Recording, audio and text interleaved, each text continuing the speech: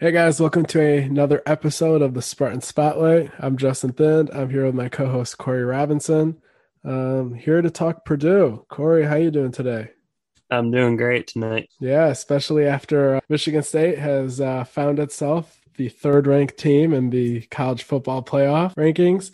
So obviously, it doesn't mean anything in November because, as Peyton Thorne was saying today, playoff games aren't played in November. But still, good to see. Not a lot of people would have expected that in the very first playoff rankings, if you asked them back in the summer. So obviously, some good times in East Lansing, but none of it means anything if Michigan State can't beat Purdue this weekend. So we'll dive right into that. For those that haven't really followed Purdue so much this year, I'll just run through their schedule real quick. So in the first week of the season, they hosted Oregon State and they beat them 30-21.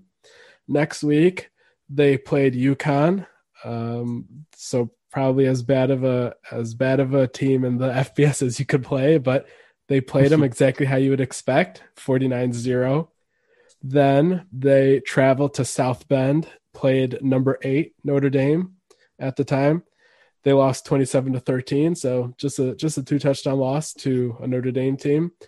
Then they hosted Illinois, only beat them 13-9, but I guess better than some other teams in the Big Ten have played against Illinois. Then they lost by 7 to Minnesota at home, 20-13.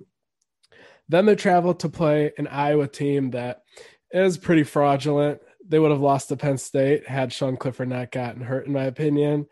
But winning at Kinnick isn't easy, and especially not winning 24-7. So credit to them. Obviously look like a very dangerous team against top 10 teams. But again, Iowa's not the most legitimate top 10 team, but that's not easy to do still. Then they played Wisconsin at home, lost 30-13. And then this week they beat Nebraska in Lincoln, 28-23. So you see a mix of some wins that are kind of impressive, along with some losses that you wouldn't expect if you take into account some wins like Iowa and whatnot. But they are a team that, like Corey and I were just talking about before we started recording, they don't seem to score too many points, but they also don't give up a lot of points, and they seem to play good, well-coached football. So kind of what does that mean to you, Corey? What are your keys to the game based on that sort of a description and summary of their team? Yeah, I guess I get the same thing as you. On defense, they look to be pretty solid there. It's a tough team, keeps you from scoring a lot of touchdowns. So we'll be able to see if they can keep that up against a high explosive offense like Michigan State has shown to be most weeks. And then when you match up with them on offense, they've hit 30 twice, because we're going to throw the Connecticut game out because that doesn't even count as college football. So if 30 has been their 2 peaks. So for me, the big key is to not allow the huge home run plays by their superstar wide receiver, David Bell. I think he's one of the best players in the Big Ten. So he's going to get his yards and he's going to make some plays, but the key is to not let him get loose for 3 touchdowns or something crazy like that, where that's kind of playing with bonus points for them and not something that they're expected. I think offensively for Michigan State, the offensive line, that's kind of our key every weekend is how they play. I think it's probably good that they played a team like Michigan last week, because you had Hutchinson and Ajabo. It'll get you kind of ready for them, where they have George, I'm going to say his last name wrong. I always do. Karlaftis. There we go. Like to me, he's an elite talent type of guy. I think he would get even more love if he played at a different school than Purdue. He's right up there with Hutchinson for me as a talent thing. So maybe it's good for Michigan State to see Hutchinson and Ajabo last week to kind of get them ready for the challenge that they have going on this week. And then I guess That's the big key is don't let their superstars beat you. Yeah, and I guess if they're a team that is routinely scoring 30 or less, then you don't want to spot them the short field. You don't want to give them any turnovers or anything like that. So Michigan State just needs to, obviously this goes for every game, but especially this game. If you don't turn the ball over and you limit the big play, then you should be in pretty good hands. Like I know you can say that in most games, but like last week, even against Michigan, like if they would have like ideally limited the turnovers and limited the big play, like Michigan still could have won that game just by just the identity they have of long, slow drives. And Ohio State's another team, like they'll get 6, 7 yards per carry on you and march it down the field. And there's a lot of these teams that you can limit the big play, you can limit the turnovers and still lose. I don't think Purdue is one of those teams where they will simply beat you by putting together 5, 6 good touchdown drives or field goal drives in a game. They simply just don't have as much of a dynamic offense as you would like if David Bell is on your team. So I would say that in more, it means even more than usual to limit the big plays from David Bell and to limit the short field. So like you said, Yeah, Karlaftis very good. Hopefully, the Aiden Hutchison focus last week can be just applied to Karlaftis this week. yeah, and then like I would add too for David Bell. Honestly, he's somebody that you say, all right, like last week you said Michigan, we're not going to let them beat us with the run game. This week you go in and say we're not letting David Bell beat us. So I would bracket him over the top, and he's always doubled, which I'm sure is going to happen.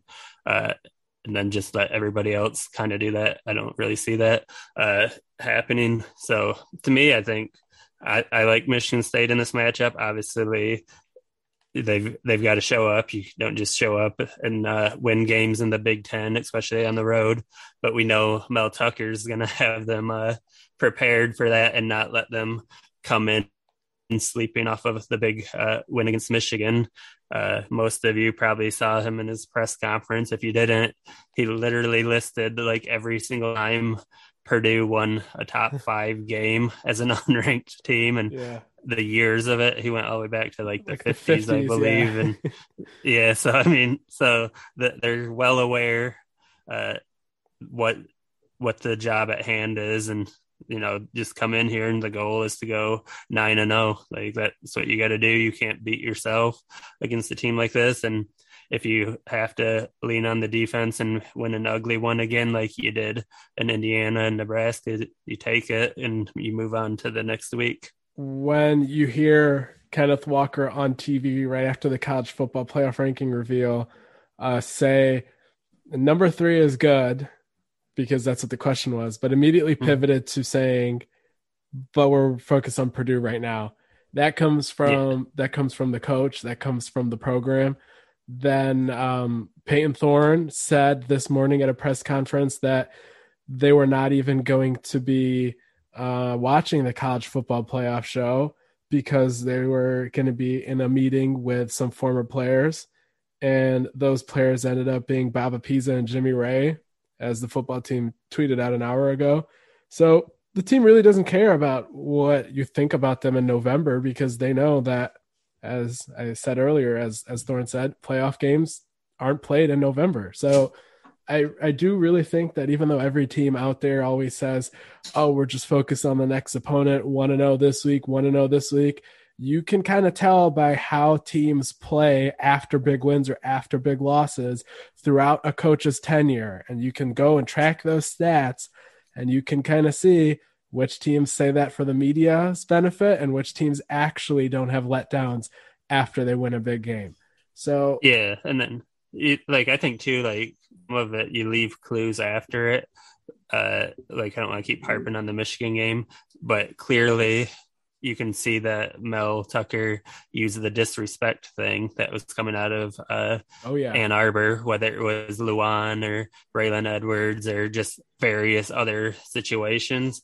So where obviously here you're already starting to see a little bit of the clues that Mel's leaving, that he's literally probably got like somewhere taped up in the building, like every game that he recited off on his list. That's probably somewhere in the meeting rooms or something like that. And uh, just pushing that message of nothing, like all the previous 8 games don't matter. The games beyond this don't matter. This is literally the entire focus is this Saturday and getting away with that win. Yeah. And I mean, when you hear him talk, he's that kind of coach that he just like harps on whatever his point is. He'll harp on it, harp on it, harp on it, even to the media. So I imagine that's like way more intense and prevalent with his players and coaches. Yeah. And I know that he said in that press conference he had earlier this week that they actually spent specific time talking about Purdue's track record. So those numbers that he gave the media in the press conference, he probably had those handy because that's exactly what he finished telling his team earlier before that. But I have some advanced stats here that I'll just run through real quick regarding the Purdue Michigan State game. So this I'll actually tweet this out when I tweet out the podcast so you guys can see exactly what it looks like. But uh, first off, the overall projection using these metrics is that Purdue has a 68.5% chance of winning. Michigan State has a 31% chance of winning.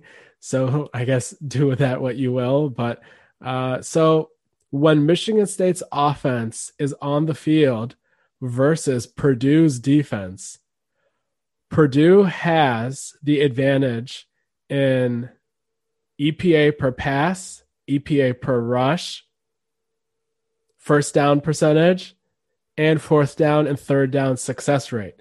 So in those are pretty key facets. Basically, the first two things I listed is how good are you running and passing the football? And it's kind of what kind of point margin can be expected per play. So Purdue is doing well in that regard. They're stopping teams on third and fourth down.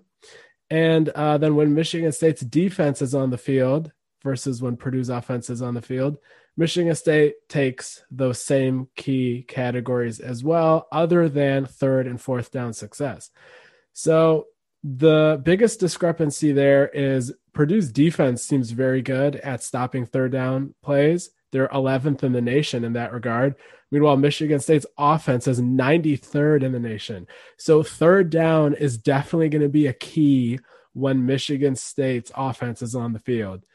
In addition to the keys I gave earlier about touchdowns, no turnovers and limiting the big plays. And then you have to keep Purdue's offense to these pretty abysmal metrics that I see here. They can't really run the ball. They usually start with bad field position. They do a nice job of getting a first down on first or second down, but that's one of the things Michigan State's defense is good at preventing because they're 30th in the nation and in keeping it to the same set of downs on first and second down.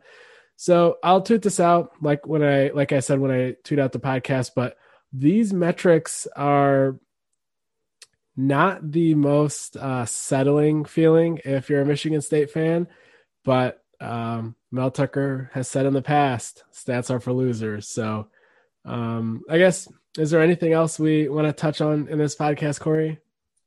No, I think it pretty much covers them. I think, honestly, the big thing is execution.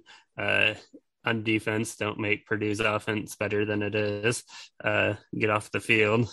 I mean, I think this is one of those games where you would like to think Michigan State's third down defense should be better than it has been previously, but that's why they play the game on the Saturday and not about what I think is going to happen. So I guess we'll have to find out on that. But I just kind of get a feeling that this will be one of those ugly games that you just get by and are happy with if you win and you're really frustrated if you don't. So I think we've pretty much touched on everything that Purdue brings to the table and what they struggle with. Yeah, for sure. That basically sums it up. Is it's not going to be an easy game. It's definitely has all the makings of a trap game, but then again, Mel Tucker knows that very well, and the team seems to be receiving that message. So at this point, it's basically single elimination. This is November. And if you're not focused here during this stretch of the season, then you don't really deserve to win a title anyway. So we will find out what this team is made of. I think we both like the signs of what we're seeing come out of the program right now. So we'll see how it goes. It should be a good game. Might be an ugly game, but I don't know if it's going to necessarily be a blowout like you would think a top three Michigan State versus a unranked Purdue team would be. At least the metrics don't say it'll be a blowout in favor of Michigan State, but it'll be. Yeah, looking at the metrics and the scores, it's almost like looking at a D'Antonio team in the last few years, where even when the talent wasn't there, they did a good job of keeping the games low and close. Even if they didn't come away with the victories, they were at least able to keep most of them in distance, just because of the way their approach that they played on offense and defense. Yeah, that's a good way of looking at it. Yeah, that Purdue team can scratch and claw in any given game, and they're not exactly off to a flying start, but they have shown flashes and they've fought in the big game. So it's a good way of looking at it for sure. But that wraps up this week's episode, guys. Thanks for checking us out. Make sure to subscribe, tell your friends, leave a 5-star review, and thanks again. We'll catch you next time.